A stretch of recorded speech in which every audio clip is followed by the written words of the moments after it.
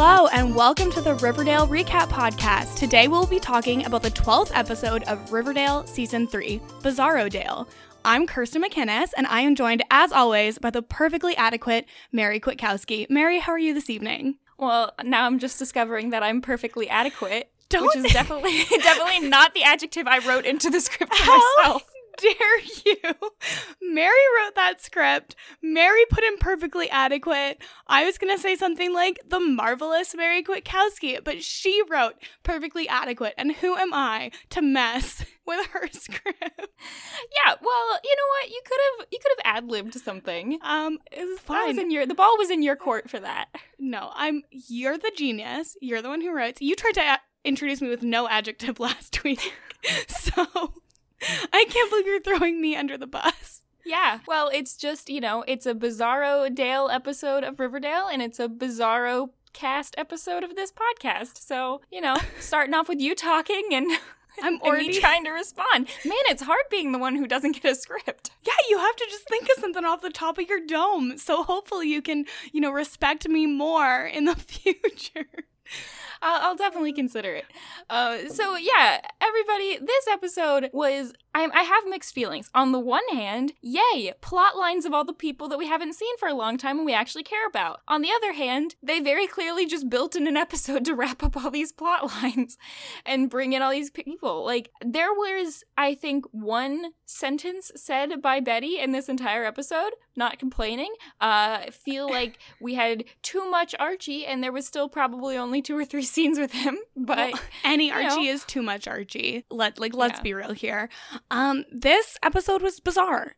Truly, it was titled correctly in every sense of the word, and I don't think I liked it, but it was crazy, so at least it wasn't boring. Yeah, I liked the people, but I feel like it was a little bit shoehorned of just like, oh, who have we not seen for a while? Cheryl and Tony and Moose and Josie and Kevin, let's just throw them all into one episode and wrap them up. It's like, that's not the same thing as having them be characters in a whole season. It's just, whatever. Yes, it felt very much like, okay, what are the plot lines that we have been neglecting? Okay, go. How can we tie up the ones that we have not been neglecting as quickly as possible? Like, aren't there 8 more episodes in the season? Why do they have to tie everything up so quickly? I don't know, because, I don't know, because I feel like we will probably see some more Josie just now that she's attached with Archie, but, I am not feeling very confident in how much Kevin we're gonna get in the next couple episodes. I feel like they're like, okay, we showed you some Kevin, so now we can forget about him for a little while. I genuinely, in this episode, there was a moment where I was like, oh my god, they're killing Kevin off in this episode. Kevin is going to die, and I'm going to have to sit here and podcast about the rest of this show like I still care. Are you kidding me? I was so mad. And then I was talking to Bryce, who listens to us. Love you, Bryce. And he was like, why can't Riverdale just let the gays be happy? And you know what? He's right. What the flattest? They didn't kill off Kevin, but they basically killed off Moose, so I'm not happy about that. They killed Kevin's happiness. Yeah. And I'm just very upset about the whole thing. I'm glad they didn't kill Kevin, I guess, but we're not going to really see him on the show anyway, so whatever. Okay, here's a random thing, but you know how if you say tick tock, and then you try to swap it and say talk, tick tock, tick, and it never feels right, even if you say it for a long enough time? That's how I feel right now. Having not started this podcast, I still feel wrong. I still feel off. Do you want to do your introduction right now? Do you want to start again? Do we want to make up for the episode where we didn't introduce ourselves by introducing ourselves twice here? No, I think I'm okay, but I think I'll try to recover from this. Well, we never have to do it again. Okay. It was your idea, though. We did it once. That's enough. We tried. It's like that one time when I put the Gargoyle King chant thingy in the beginning of the episode, and I just never did that ever again. I mean, we were never gonna do that for every episode. Oh, so good, man! I forgot about that. Good times. You brought it up. Yeah, but so speaking of Bizarro Dale, I did try to look up and see if there was a book or a movie or anything called Bizarro Dale. I couldn't find anything. However, what this did make me think of, and I might not be the only one, there was an episode of Smallville called Bizarro that was a little more aptly named because it was about the doppelganger version of Clark Kent. So season 7, episode 1 of Smallville, classic other CW show, I guess that's the closest I can find to another Well, title that's similar to this. I googled, and there is a comic book supervillain named Bizarro, and he is from like the Superman Yeah, so universe. that's probably so it's something what that was from. Well, from Superman, I guess, or it could also be a reference to something within another detective fiction book or movie that we just haven't seen. And sorry, guys. Yeah, look, let me just tell you, if I Google it and the first like 5 entries are just the episode of Riverdale, then I assume there's nothing more famous with that name. Yeah, when Riverdale season 3 episode 12 has the most famous usage of the name, first of all, we've got a big problem. And second of all, I don't think we need to Google any further. Yeah, agreed. Anyway, getting into this episode, Jughead, he had a voiceover, which, I will say good on him for having a voiceover because, that was probably one of the 3 times he spoke during this episode, so at least we've got that. Riverdale is like Bizarro Town, where murder, mystery, and candy drugs aren't the exception, they're the norm. You forget sometimes that people are still just living their lives, doing things as ordinary as getting married, which definitely made me think of in Harry Potter when they're like, oh, people are dying and there's a war, but yay, we have a wedding. Kind of similar feel to that. Well, and it's also similar in the way that I don't think we've really seen Mayor McCoy and Sheriff Keller's relationship blossom that much. We've just kind of been told it's always been a thing. We don't really know it or see it. And just like in Harry Potter, when Bill and Fleur are not really people we know that much about, and all of a sudden it's like, boom, they're together. They're going to get married. Yeah, definitely it is similar to that. And, I kind of wonder, like, are they going to do the same thing with FP and Alice of just at some point be like, hey, they're going to get married. Yeah, we've just been accepting the fact that they're together. Okay. I think that there's going to be like a much bigger storyline with them. We never tell anyone the big news in the Riverdale universe. They always just tell us. But I guess we should say for the podcast, first of all, Riverdale has been renewed for season 4, which is very exciting, which we haven't talked about it, but obviously we're coming back for season 4. And then there's also going to be a spinoff show in New York, and I'm pretty sure Josie's going to be on it. Yeah, I definitely think that this episode was kind of leading up to that. Like, there are a lot of hints of getting you ready for that show on this episode. Yes. And then the last thing is Chad Michael Murray is going to be Edgar Evernever. So I think that we're going to see like a bit of a love triangle situation with Alice and Edgar and FP, and like where will she go? Will true love prevail? Will the cult/farm prevail? So I think that we will take that relationship a little bit less for granted, and that's why. So I just took a long road to get to my point, but yeah, well, that and the fact that like Gladys is back in town, I think those are both hinting at hopefully having some kind of FP Alice situation happening. Okay, and I didn't realize it before, but Penny does not look dissimilar to Alice. Like, Penny. Wait, Penny? Who are you talking about? What's her name? Gladys? Gladys. Wait. Why am I saying Penny? Oh, because I was thinking about, Kate, stop. I was thinking about when Gladys was like Penny Slot, and so then I just like named her Penny. Sorry guys, I'm a little bit stupid. No, Gladys and Alice look a little bit alike, except for just with dark hair. Yeah. And I'm about it. Yeah, so hopefully we do get some more exploration of that relationship. Maybe Alice will get like a Betty wig and will be able to pretend to be Gladys. I would not be surprised. We can't put anything past this show. I don't know why you have to look so unimpressed with me. We don't need more wigs in this show. We need more high quality wigs for sure. Well, okay, there is that. Yeah, I guess we could go and have a whole podcast about ranking all the wigs in Riverdale. There's only been 2 so far, right? Well, I don't remember. I mean, there's Clifford Blossom's wigs. He had a bunch. Oh, I forgot about that. Yeah. Well, that's an off-season podcast. And Veronica's really great wigs. No, Veronica's was the worst wig. By far, and Betty's is actually the best. Oh, that is not good. And it's not good. It's not good, but hers is the best one.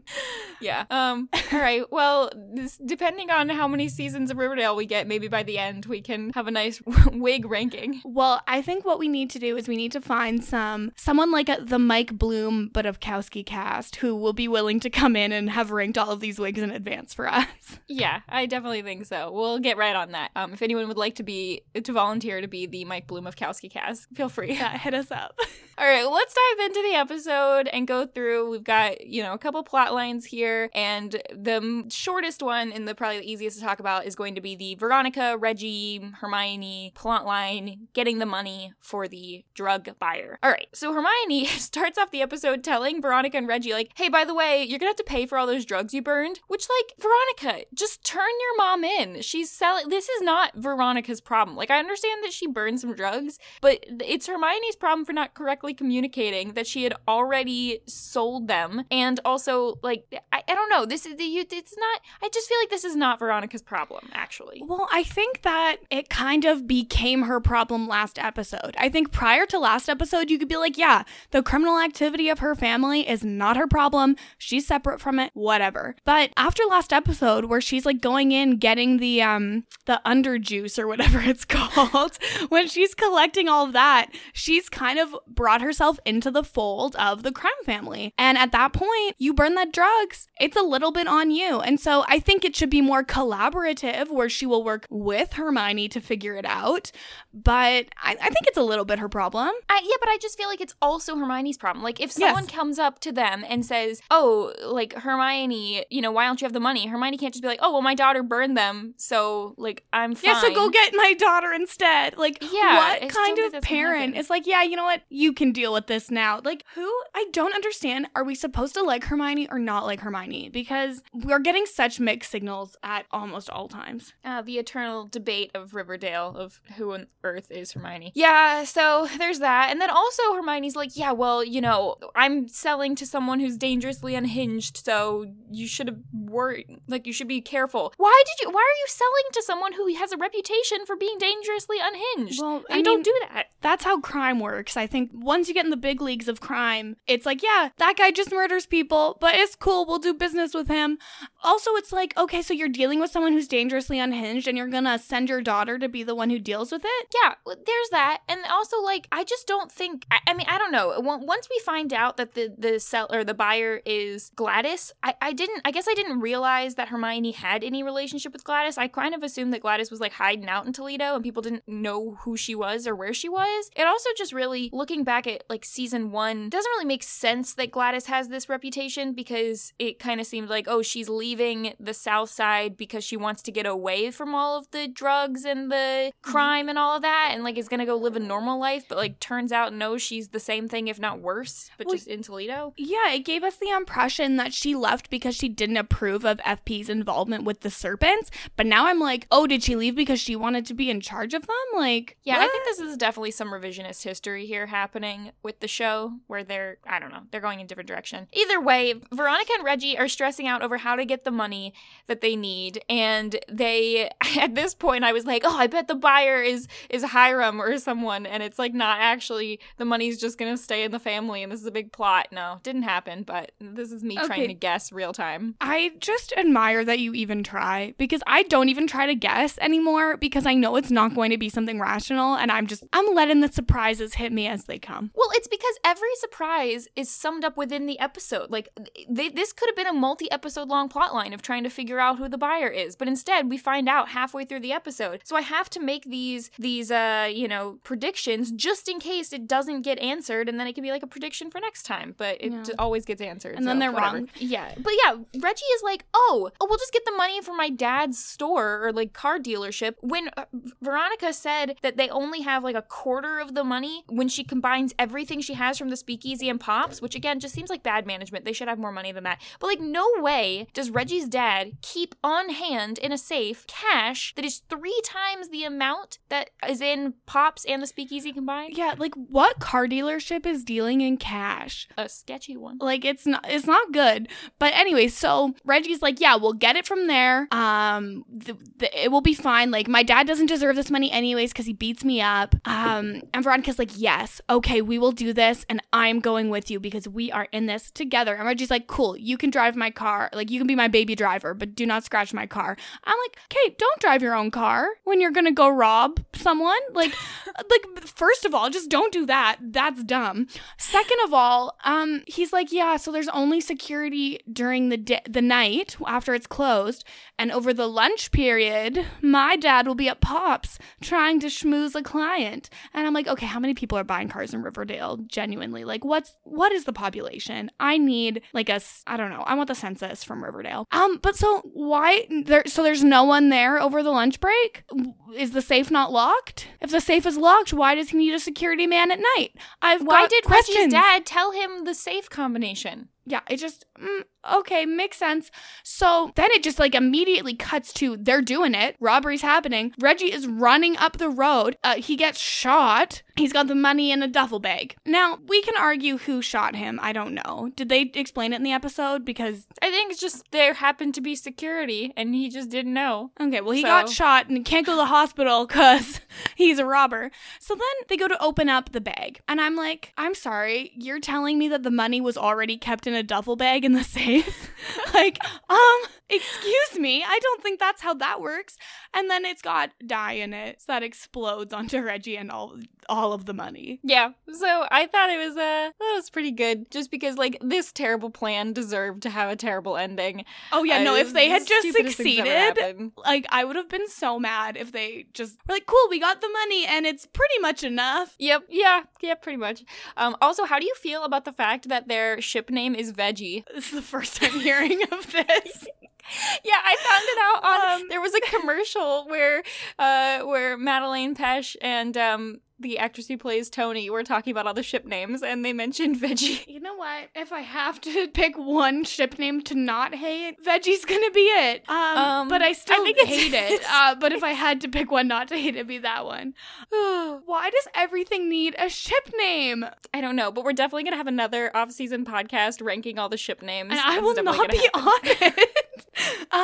Well, our Mike Bloom of Kowski Cast will be on it. No, I'll be there too. Let's be real. You think I'm missing a Kowski Cast? Do we think Mike Bloom listens or watches Riverdale? Could we just get Mike Bloom? I think Mike Bloom's gonna be busy with his baby, but that's a good point. Maybe I don't know. Maybe Angela Bloom watches Riverdale. I'll send her a message. What's our ship name, Mary? Are we Merston or Carrie? Oh gosh. Well, Merston sounds so much worse, so it's probably that. Yeah, you're right. Or we could be like, I don't know, maybe our Mackowski? I don't know. I kind of like Merston. Of course you do. Or Marston. Marston? Yeah. Yeah, that Marston works. Yeah. Again, Carrie makes more sense, so I just think we can't do that. It's too bad that ours doesn't sound like a male body part. Oh well. Yeah, oh no. It's too bad. Well, there's nothing we can do about that. If the listeners want to give us a ship name, just let us know. Yeah. I mean, if FP and Alice are phallus, is FP and Gladys Fally? Flatus? Flatus? It's almost flaccid. Almost. And then, that makes sense. Why we ship him with Alice so much more, because they have phallus rather than flaccid. I'm good with it. Anyway, so Veronica and Reggie are going to go give the drop off, and yeah, that's when we find out that it's Gladys. I will admit that because we haven't seen her for so long, I had to Google. I'm like, who is this person again? I know I'm supposed to recognize them, but it's not a big moment because I don't know who it is. I was like, who's this dark-haired Alice? And then she goes, teenagers again? And I was like, I have never related to anybody more, because she's like a big deal, like crime boss, apparently. She's like, more teenagers. But then it's also like, doesn't she almost exclusively employ teenagers that are who is the guy with her? Are we supposed to know who this kid is? No, I think I don't know. He's just some kid. He's probably gonna come in and cause some chaos in like the Scooby Gang's relationships. I don't know. Yay. We think he might come in and try to steal Betty away from Jughead. Oh my God. That'd be pretty good. I swear to God, if anybody tries to steal Betty away from Jughead, I will come for them. Yeah, but I also feel like I want some spice in their relationship. We haven't had anything for a while, so I don't know. I'm sorry, they were making out hot and heavy in this episode. Oh, we'll get to that. Trust me, I have a whole bullet point on that. Of course you do, and I cannot wait to talk about it. My favorite part of the whole episode. So yeah, so they show up, they have their duffel bag. You can see Reggie's face still has the ink on it that they've like tried to wash off, but he couldn't fully get rid of it. And I'm like, boy, if the police find you with all of that ink, you're gonna be in trouble. Like, you need to get some rubbing alcohol. You need to fully clean up. What are you doing? Cover it with some foundation or something. And then the money is like, we get the first glimpse of what the ink did to it, and it is fully just destroyed. And Gladys is like, I have to launder this in every sense of the word. And it's like, you didn't have to explain the joke. We get it. We get it, Gladys. I do love how Gladys is just shading Hermione. She's like, wow, she gets her daughter involved in this. Like, at least I just have this random kid with me. I don't have my own daughter. Well, also, Gladys, like, immediately tells them, oh, yeah, you might know my kid, Jughead. And then she says, oh, yeah, don't tell Jughead that I'm here or about this whole thing. Like, then why did you tell them that you're Jughead's mom? You didn't need to do that. They didn't know who you were. Well, and she's supposed to be this, like, unhinged crime boss, and she's like, I really admire that you came, even though you're short. Veronica's like, please don't hit our kneecaps. And it's like, Veronica, you have way more serious things to be worried about than your kneecaps. Yeah. I don't know. Oh, well. There's so much. Yeah. But she takes the money anyways. Yeah, we don't know how short they are, but I guess they still have some that they need to give her, so more for that next time, probably. Oh, boy. And then, yeah, basically the only other thing is that they end up telling Hermione that Gladys shows up and that Hermione did not expect her to come all this way, and Gladys and JB are clearly up to something. They're plotting things. They move back in, I think, in the trailer, and JB's all, making her dad feel comfortable, and I do like to see that JB is going to be probably somewhat of a character at this point. Kind of excited for that, but I just can't help feeling bad for poor Jughead, who just thinks that his mom and his sister are back and are gonna have a nice little family time. Well, I can't help but feel bad for Jughead and FP, because FP's like, my daughter is back, and she's being nice to me this time. And then at the end, Jellybean's like, Mom, I did it. I've got Dad wrapped around my finger. And Gladys is like, perfect. And he's the law, so that's great. Hermione's the mayor, and she owes us. We run this town. And why does everybody want Riverdale so bad? Why is this the town that they want? Like, Hiram is obsessed with, like, running and owning Riverdale. And it at least made sense back in season 1 when he's like, this is the perfect place for a for-profit Supermax prison. We will make a lot of money, whatever. That makes sense to me. Why? Why does Gladys want this town? What is so great about Riverdale? I do not understand. I don't know. I'm just ready for Gladys to secretly be the Gargoyle King. Who cares? Don't you know? Anyone can be the Gargoyle King if they just believe. I'm so over the stupid Gargoyle King. Yeah, I'm over it. All right. So I'm also over Veggie. So let's move on to Choni. Sound good? I'm sorry, is that their couple name? Yes, it is. Par for the course. It's so bad. Yeah. Anyways. I mean, I don't think tonal is Oh, that's either. Not better. And it's fine. We don't have to talk about it. So It starts and they are in Cheryl's bed with like those red satin sheets, which like I want to live in that bed, I think, because it looks so like over the top extravagant, and like I could blanket burrito there for a good long while. And Cheryl's going on about like, oh, this is so much better than being in Tent City, blah, blah, blah. I'm like, since when were you living in Tent City? Haven't they been living in the mansion for like a while now? You would think. I don't know. Like, why would you choose like hanging out Tent there. City when you have a mansion? I don't know. It's so stupid. But Toni misses being a serpent. She misses her family there, and like I think the whole episode is kind of subtly trying to like shade Cheryl, because Cheryl was the reason that they're not serpents anymore, except like they both were stealing stuff. So I don't know. I'm not gonna put the full blame on Cheryl. I think Toni needs to admit a little bit of responsibility for this as well. But subplot, they have their SAT scores and they're super concerned about college all of a sudden. When you got your SAT score, did you get a push notification to your cell phone when it was ready? Because again, no, you have to log into that freaking website and you have to scroll down. I mean, they probably do it this way now, but like you didn't get an email. It was really complicated and annoying how you had to go figure out your scores. You don't even get it in the mail? No, it's not fun anymore. I didn't get like college acceptance in the mail either. Oh my god, Kate, my college acceptance came in the mail, and it came in this envelope that was like the biggest envelope you've ever seen. It was like this pure black envelope with this red band around the middle that said, "Caution, contents contains your future." And it was like the cutest thing ever. And turns out it is my future because I friggin' work there now. So they were right. That's great. That's great. Yeah, they missed the point where they were saying it's not just for college. You're going to be trapped here forever. Yeah, this is where you are until you die. And you'll never pay your student loans off. So Cheryl, she wants to go to Highsmith College because apparently that's where everyone else has gone. Cheryl and Tony both get good SAT scores, so yay. And Highsmith College, though, is like no to Cheryl. They say someone on the board thinks that they need to diversify outside of the alumni pool, which is fine, but like Cheryl still seems to be a good candidate. I feel like if they're going to add some diversity, like couldn't they also still just keep Cheryl? I don't know. Cheryl's like, I have a 4.2 GPA. I do the River Vixens. I'm student council president, blah, blah, blah, blah, blah. I'm a great candidate for this college. I'm like, isn't the whole point aren't we supposed to believe Cheryl's like a little bit dumb? Isn't that like a recurring theme of the show? And then I don't know. Because like if she's so perfect at everything, like it doesn't. I thought the whole point was that she wasn't perfect, and that's why her parents don't love her.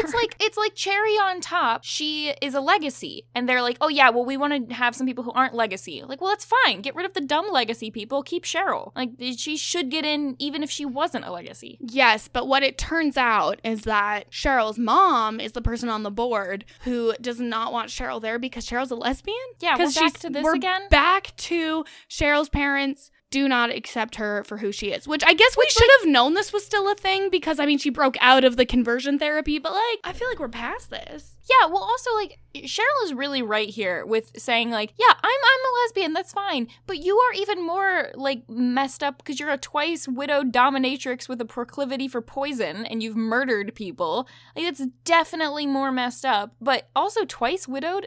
I'm very confused. Was she married to Claudius? Is that what we're supposed to be assuming here? I'm very confused why she was twice widowed. Are we talking about her being a prison widow for Hal? Oh, maybe. Like, what is... I have no clue. I'm very, very confused of why all of a sudden she is twice widowed, but okay, moving on. Yeah, good to know.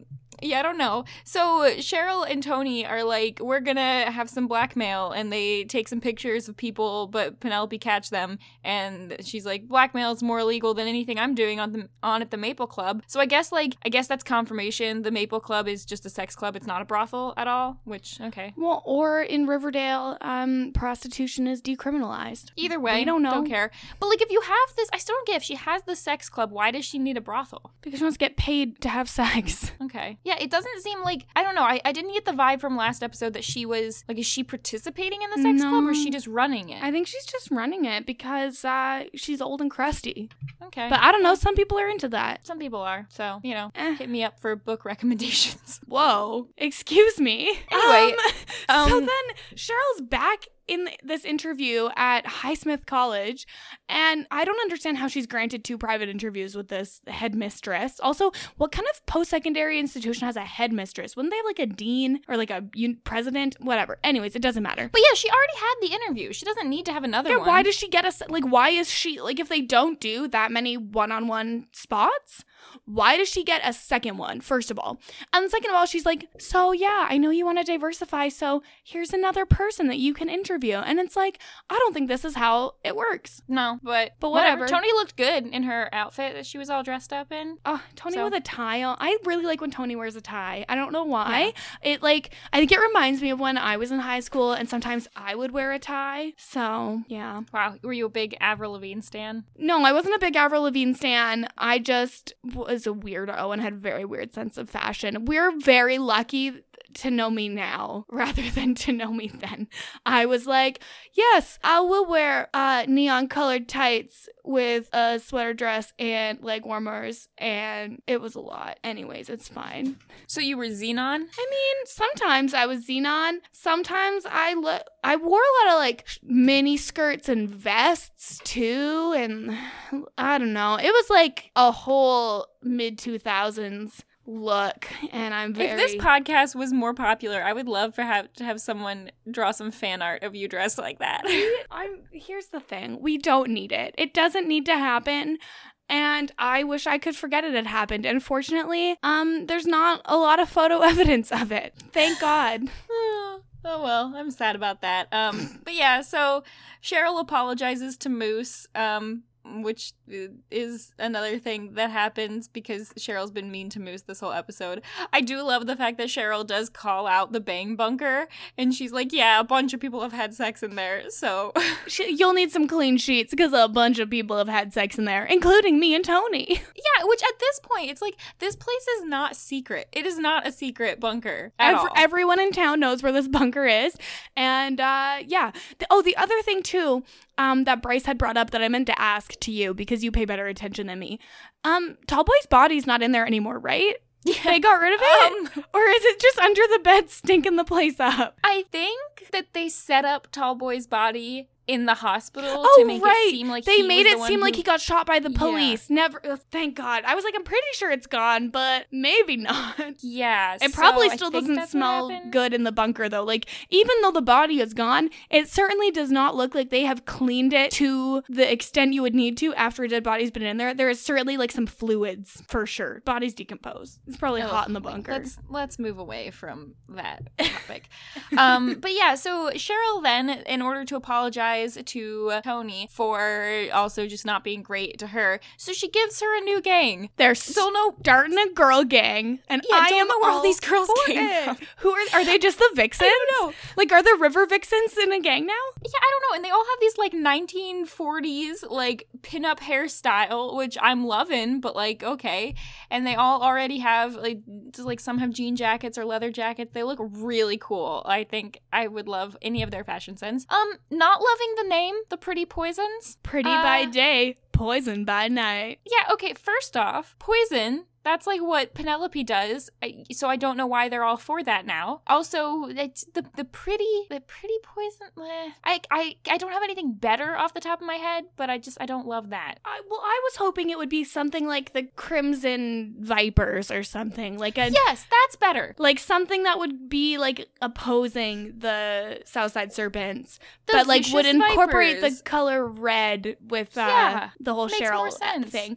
But you can just start a gang. It has never occurred to me in my life, hey, you can just start a gang. So I would like to propose we start a gang. I mean, I started multiple clubs in high school. None of them were gangs. We didn't have jackets. We did have t-shirts, so. Well, can we get t-shirts with the what's the front pocket called that you told me about? A frocket? A frocket? Can we get t-shirts with frocket? Okay. What do you want it to say? It's not going to say the Pretty Poisons. No, because it's going to be our gang. So we need to come up with a name for our gang, and then we can get the t-shirts with frockets, and we can wear them when we Marstons? The perfectly adequate Marstons. You know what? I think we need to aim higher than this. We're going to need some help. Okay. I just want a shirt with a frocket. We'll work on it. Yeah, okay. I'll make sure to get you one of those. All right, so shall we talk about Kevin and Josie, the meat of this episode? You know what? It is about that time. So they are having a family meeting at Pop's, which is apparently what they always do.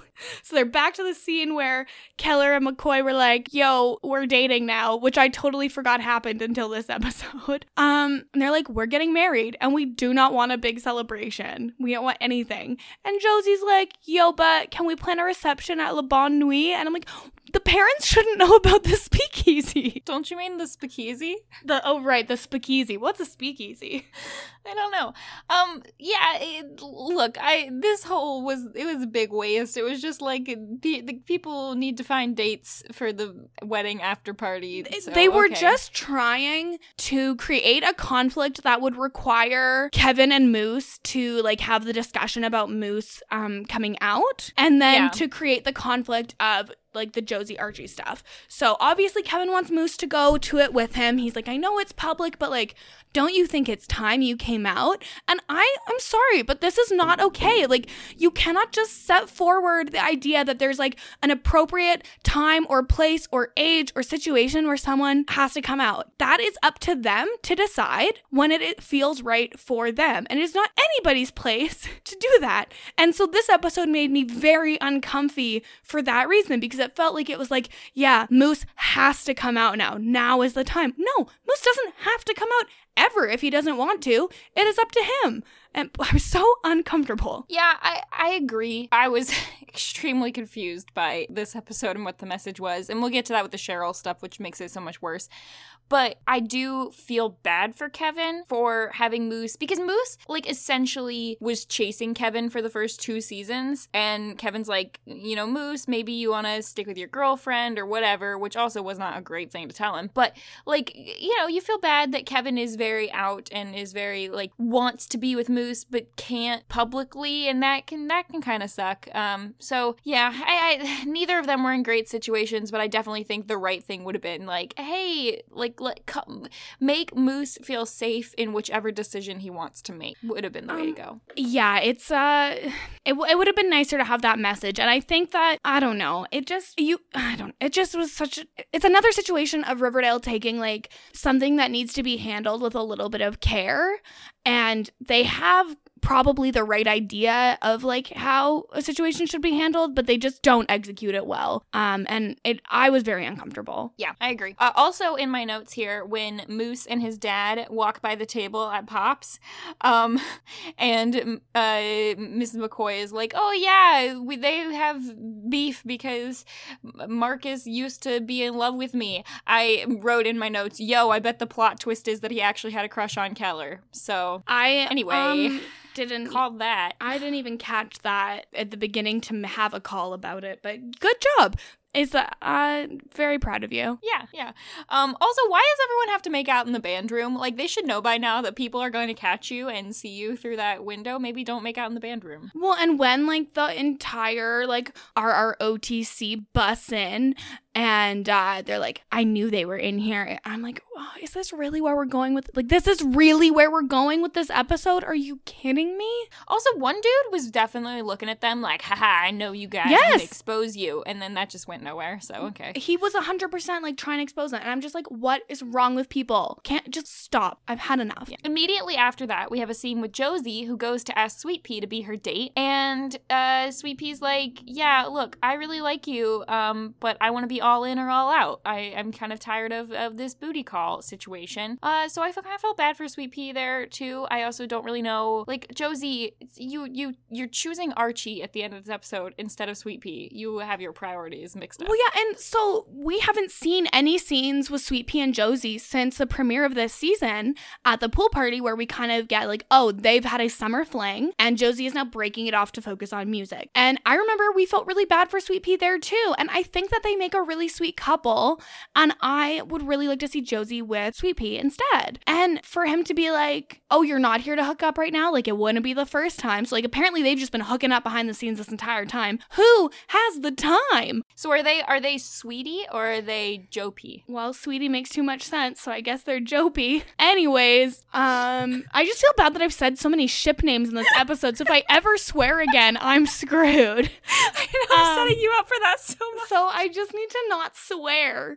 ever again, which is really hard for me, guys. I swear like a sailor. Yeah, so I really like them, and it makes me sad that Josie's like, no, I won't be your girlfriend. Josie, he's so, like, Sweet Pea's so tall, and he has such a sweet face. Like, come on. I do feel bad for them, but not as bad as I feel for Moose, because Cheryl and Kevin chat, although this one scene does have the best part of the episode, at least in terms of the recap, in that we got, for the first time in a long time, we got a close but no cigar. Are you excited? Wait, what close but no cigar did we get? I missed it. So Kevin is eating Twizzlers, and Cheryl's like, stop eating those Swizzlers. I completely missed that. Wow. So now it's fine. We're just gonna change one letter. It's not Twizzlers. It's Swizzlers. Stop. They look exactly the same. Stop eating those Swizzlers. Really loved that. Also, Cheryl calls out here the name of the Kevin and Moose ship, which we haven't talked about, is Coos, apparently. That's horrible. It's really bad. Coos might be the worst. But I mean, Mevin is also not great. No, Movin'? I think if they called them they Coos, could be Movin'. Moving. Aw, I'm moving with Kevin and Moose. I like that. All right, let's go with moving. That's the new canon as per Kowski Cast, the one and only Riverdale recap podcast. It's definitely moving, not Coos. I will add that to my list right now. I love that you just keep a post-it note with what's canon. Moving. What all is on that post-it note right now? Coos. Currently on the post-it note, we have Tent City is behind Fred Andrews' house.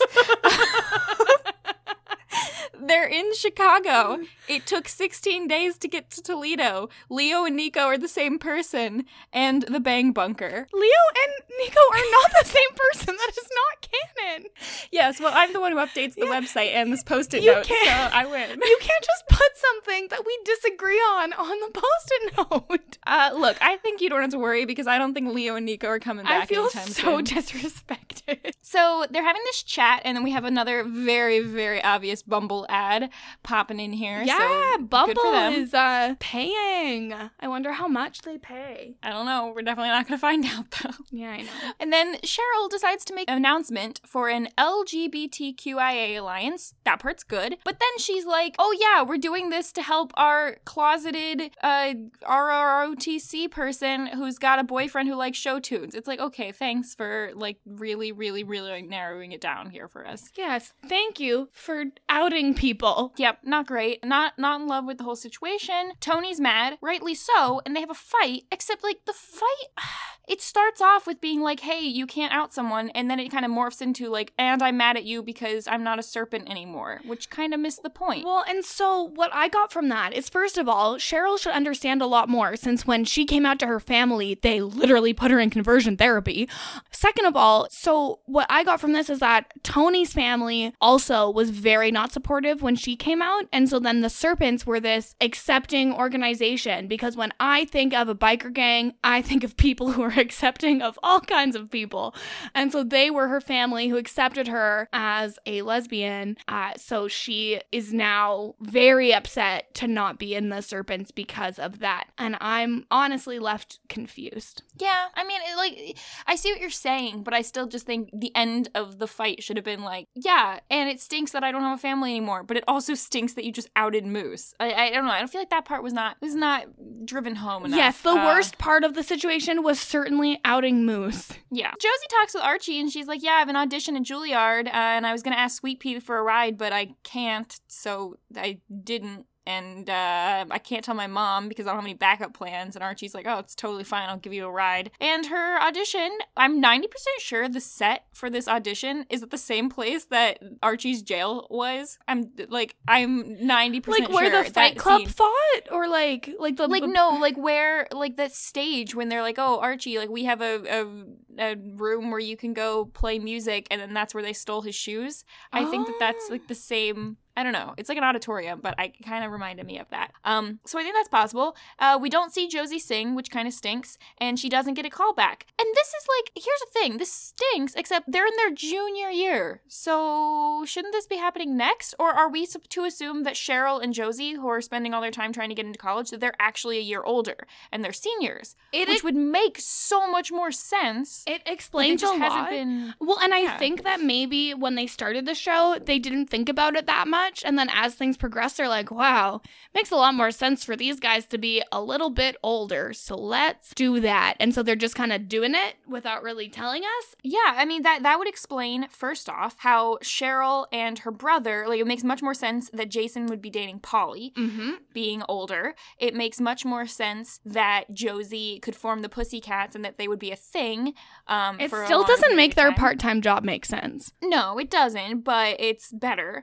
It also makes more sense that Cheryl is class president, even though I will say, like, Archie was the one who won and he was younger, but whatever, just moving past that. I think it's possible. We might have to go with that for now, but I would not be surprised if we saw them graduate at the end of this season or next season. Good, and then that makes a lot more sense also with the spinoff, so... Yes, I agree. It makes a lot of sense. I think at the very least, we're going to find out that Josie's a year older. Yes, 150%. Yeah. And then so, that happens, and Archie volunteers to be Josie's date to the wedding, and so great. Now Gross. Joji? Jarchi. Jarchi?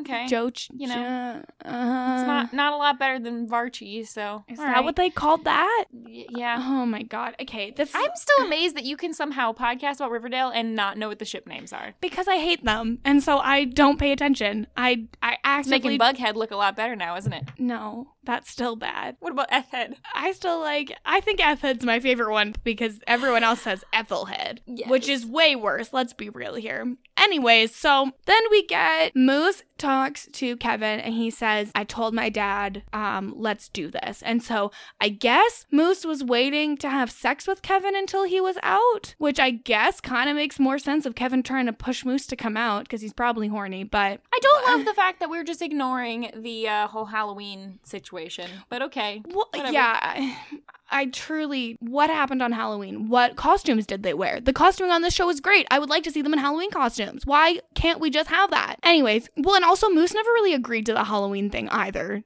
which... Just why put it in? Like, this show, the fact that they write these episodes, like 3 episodes in advance, it just really ruins the fact that if you rewatch this season, it's gonna make no sense. Watching it from the first time through, it doesn't make any sense. The show doesn't make any sense. At least when we get to the mid-season finale, we're like, oh, big things are gonna happen, and then it doesn't. But if you're just watching those episodes back to back, not 4 weeks later, it just makes so much less sense. So they decide that they are gonna go bang in the bunker, and this is where Cheryl's like, yeah, you're gonna want some fresh sheets. Yeah. And they light all the candles. It's cute that Moose brings a candle. It's fun. Good time. I'm sure they had a nice time. They had sex and then they put their undershirts back on afterwards to cuddle. I love their matching boxers and undershirts. I have never met high school boys who wear like all white boxers and undershirts. Well, but they're from the RROTC, so it's probably regulation, you know.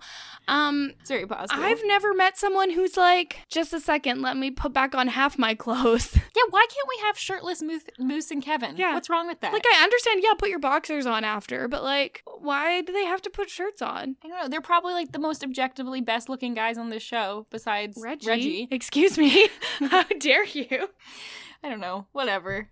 Somehow they got a pass and they don't have to be submitted to the CW shirtlessness. I don't know, and we suffer for it, okay? Yeah. So Josie and Archie talk again. Turns out they didn't have a party after all. They just had that wedding. So remember all those dates we needed? Pointless. Didn't actually happen. And then Josie and Archie sing a song. And definitely setting up the spin-off of Josie in New York. But like, it's okay. And they may or may not kiss. We don't really care.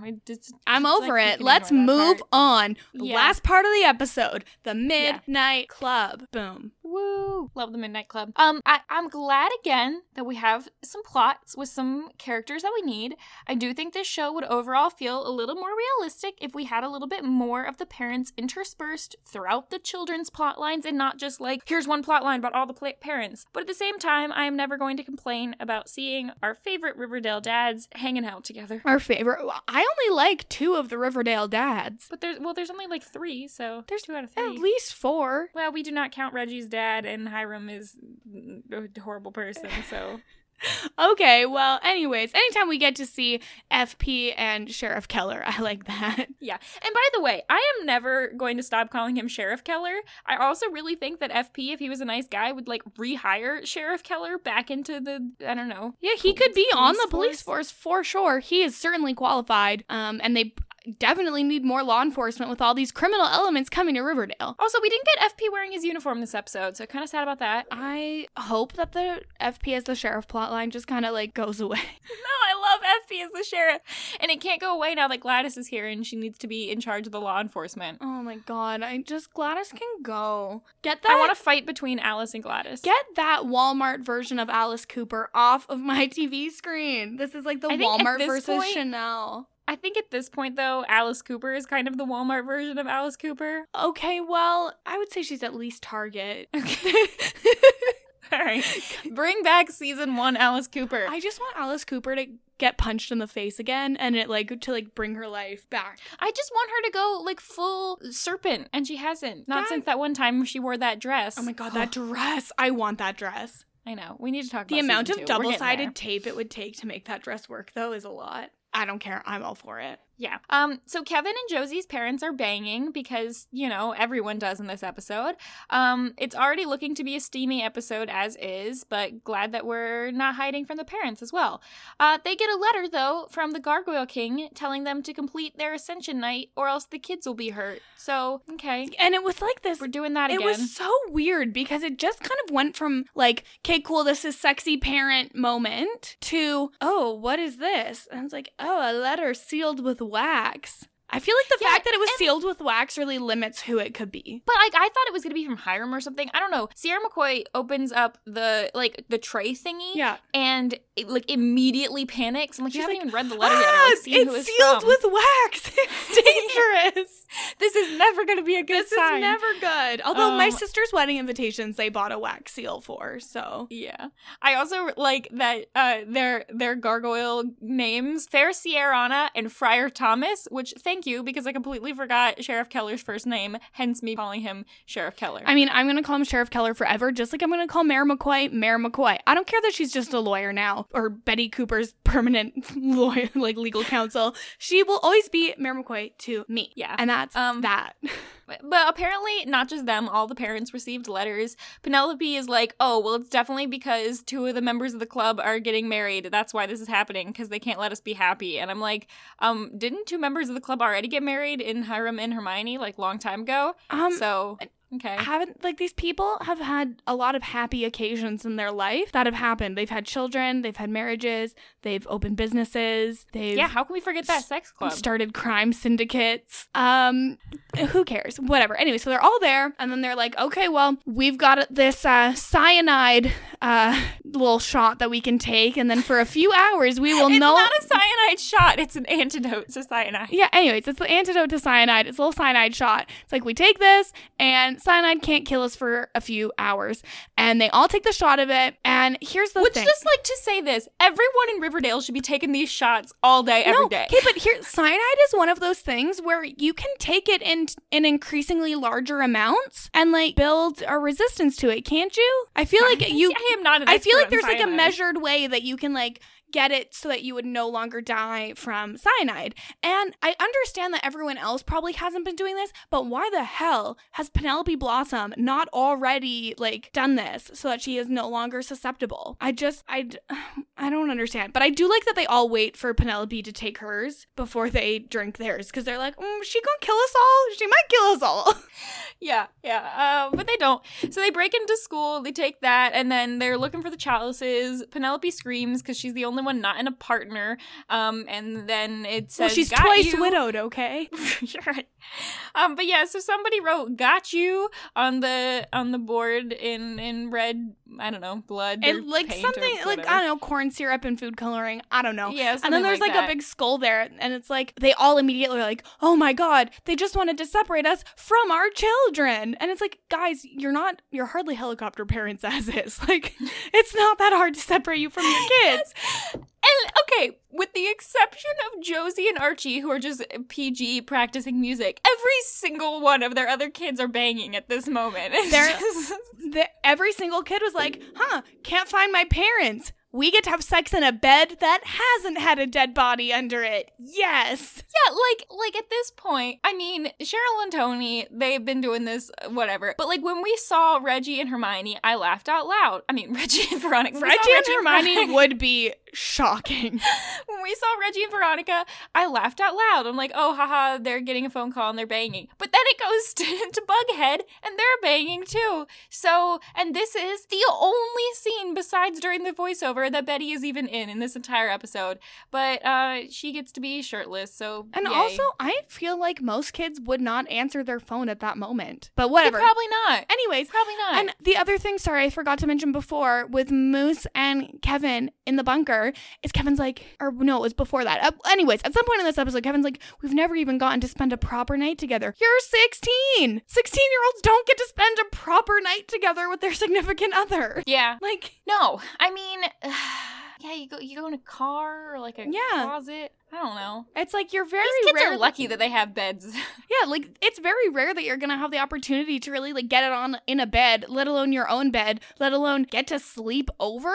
Like these parents are absent as is. You did not need to do this Gargoyle King stuff to get them away from the kids, you know? Especially because this whole plot seemed to be not about that. It seemed to be only about getting Kevin and Moose caught together. And here's the thing. Guess what? Keller and McCoy were on their wedding night. They weren't paying attention to their kids. No one was supervising Kevin anyways. Yeah, this whole thing is pointless. Also, shouldn't Reggie and Veronica be trying to get more money? Like, why are they wasting their time, like, banging? Oh my God. They don't have time to be doing that. I don't care. Reggie looked hot. Okay.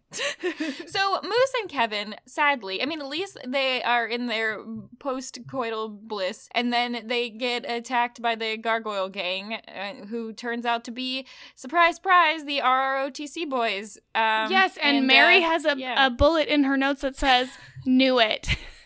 Yes, what I meant by that was I knew it that Moose's dad was going to be the Gargoyle King at this point because I totally knew that this whole thing was because he was secretly in love with Sheriff Keller. Like, duh, obviously. Well, and called that. I really don't like, this is another example of the trope of somebody is homophobic because they are secretly gay. And I know that is, I guess, sometimes true. Who am I to say? But I don't think that that's like a good message also to be sending. Well, it was kind of that, but it was kind of like okay. So he tells this whole story, Mr. Mason tells this whole story to FP about like, oh, I was in love with Sheriff Keller when I was younger, and so my parents didn't like that, so they sent me to the Sisters of Quiet Mercy because, you know, everyone in Riverdale has been sent there, and he was in the gay conversion therapy, but then they sent him to the Gargoyle King, and he started playing G&G, and the Gargoyle King scared him straight, and so he wanted to do the same thing to Kevin and Moose, or at least Moose. But like, I thought we've already debated this. I thought that the G&G and the Gargoyle King stuff was just in the insanity ward, not in the gay conversion ward. So like, maybe it used to be more widespread. I don't know. Or maybe he was in the gay conversion ward and it wasn't working, so they sent him to like the mental health ward and were like, it's fine, we'll scare him with drugs and this gargoyle. Yeah, I don't know. The thing that bugs me most about this is that we've had too many kings at this point, too many people who've been the Gargoyle King, that I still don't know, like, who was the original Gargoyle King, though? The one who came in during the Midnight Club and killed the principal, and also who is the, like, Gargoyle King who Hiram was working with from the start? The one that seemed to be, like, having some slight control over Hiram. Who is that? Because I don't think that was Tallboy, and it definitely wasn't Mr. Mason, so we still haven't really gotten that answer. Like, I'm hoping we're gonna get to a point where we have, like, oh, this is the Gargoyle King, but it just hasn't happened. Maybe. It's Edgar Evernever! It's gonna be Lucas Scott. Chad Michael Murray. I think it's gonna be Chad Michael Murray. I really do think that the farm and the Gargoyle King thing is going to come together at some point. It just has to. And I know I've said 100 times, I think Edgar Evernever is the Gargoyle King. Boom. Fingers crossed. We'll see. If I'm right about this, I am going to be the most happy. The whole episode gets wrapped up in kind of a sad way because Moose, tells Kevin that he's gonna leave town and he's gonna go live with his aunt in Glendale, which I thought was close, but I might be thinking of Greendale, so I don't know. No, Greendale is close. Isn't Glendale in Arizona? I have no idea. I mean, Greendale is, I'm pretty sure, very close because that's where Sabrina is. I really, really hope this is not the end of the Moose plotline. Like, I really hope he comes back. I'm kind of concerned about this because, like, we're just finally getting some Kevin, and I love Moose as a character, so really not happy with the ending of this episode, but we'll see. Hopefully. I mean, maybe he'll come back and he'll be like a changed man. I don't know. But I also totally don't blame him for wanting to leave Riverdale. Like, everybody should be leaving Riverdale. Exactly. Every single person should be leaving Riverdale, and nobody should be trying to control it. No, it's terrible. And that's that, okay? Yeah. So who wins the most normal person of the week? So I actually got a message from Gregory McBean about this because Gregory McBean's Twitter has been deactivated because no, I was wondering why we didn't get any tweets from him. It's been a while, so it's probably not funny anymore to him. But so Twitter found out that he created his Twitter when he was younger than 13. So now they think he's still younger than 13, even though it was almost 10 years ago. That makes makes no sense. He deactivated his account, and he's apparently going to get it back, but he doesn't know when. And I'm like, what? Oh my gosh, heartbreaker. Imagine Twitter being like, yes, 9 years ago in 2010, you were under 13, and now you're still under. Anyways, so Gregory being sent in, he says, is it possible that in an incredible turn of events, that Archie is the most normal person of the episode? And I reject that, because Archie is never the most normal. I think Sweet Pea's the most normal. Compared to most other episodes. It's certainly the most normal Archie has been, I think. Right. But yes. I think Sweet Pea's the most normal person of the episode. He just wants to define the relationship. Yeah, Sweet Pea, we should probably give it to Sweet Pea. I was going to say we could give it to Betty because she wasn't there, and it would be very normal to avoid all of that drama. But I do like the point that it's probably Sweet Pea. I think that he was the only one who was kind of like, hey, you're doing this thing and you're kind of leading me on, and I don't enjoy this, so I'd like to, nail down the relationship. So yeah, I guess we can give it to Sweet Pea. I'll try really hard not to write Sweat Pea like I keep doing by accident. Stop. Sweat Pea. Who are we shipping with Sweet Pea to make it into Sweat Pea? I don't know, but it's really bad. Edgar Evernever, probably. Also, I had a terrible moment when we had that scene with Sweet Pea being like, wait a second, I thought that Josie was with Fangs earlier in the first episode. I just couldn't remember who Josie had been with. No, it was Josie and Sweat Pea, so.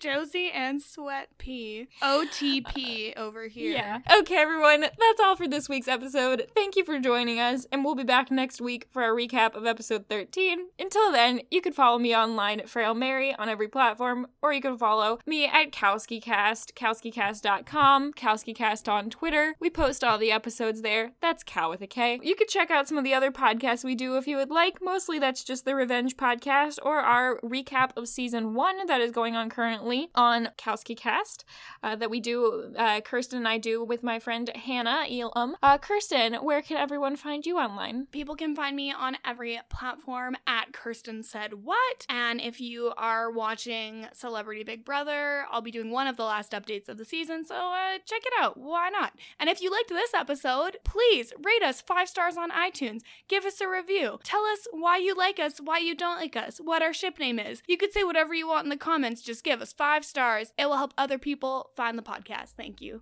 Yeah, and we'll read those on the episode. All right, everyone. Until next time. Bye. Bye.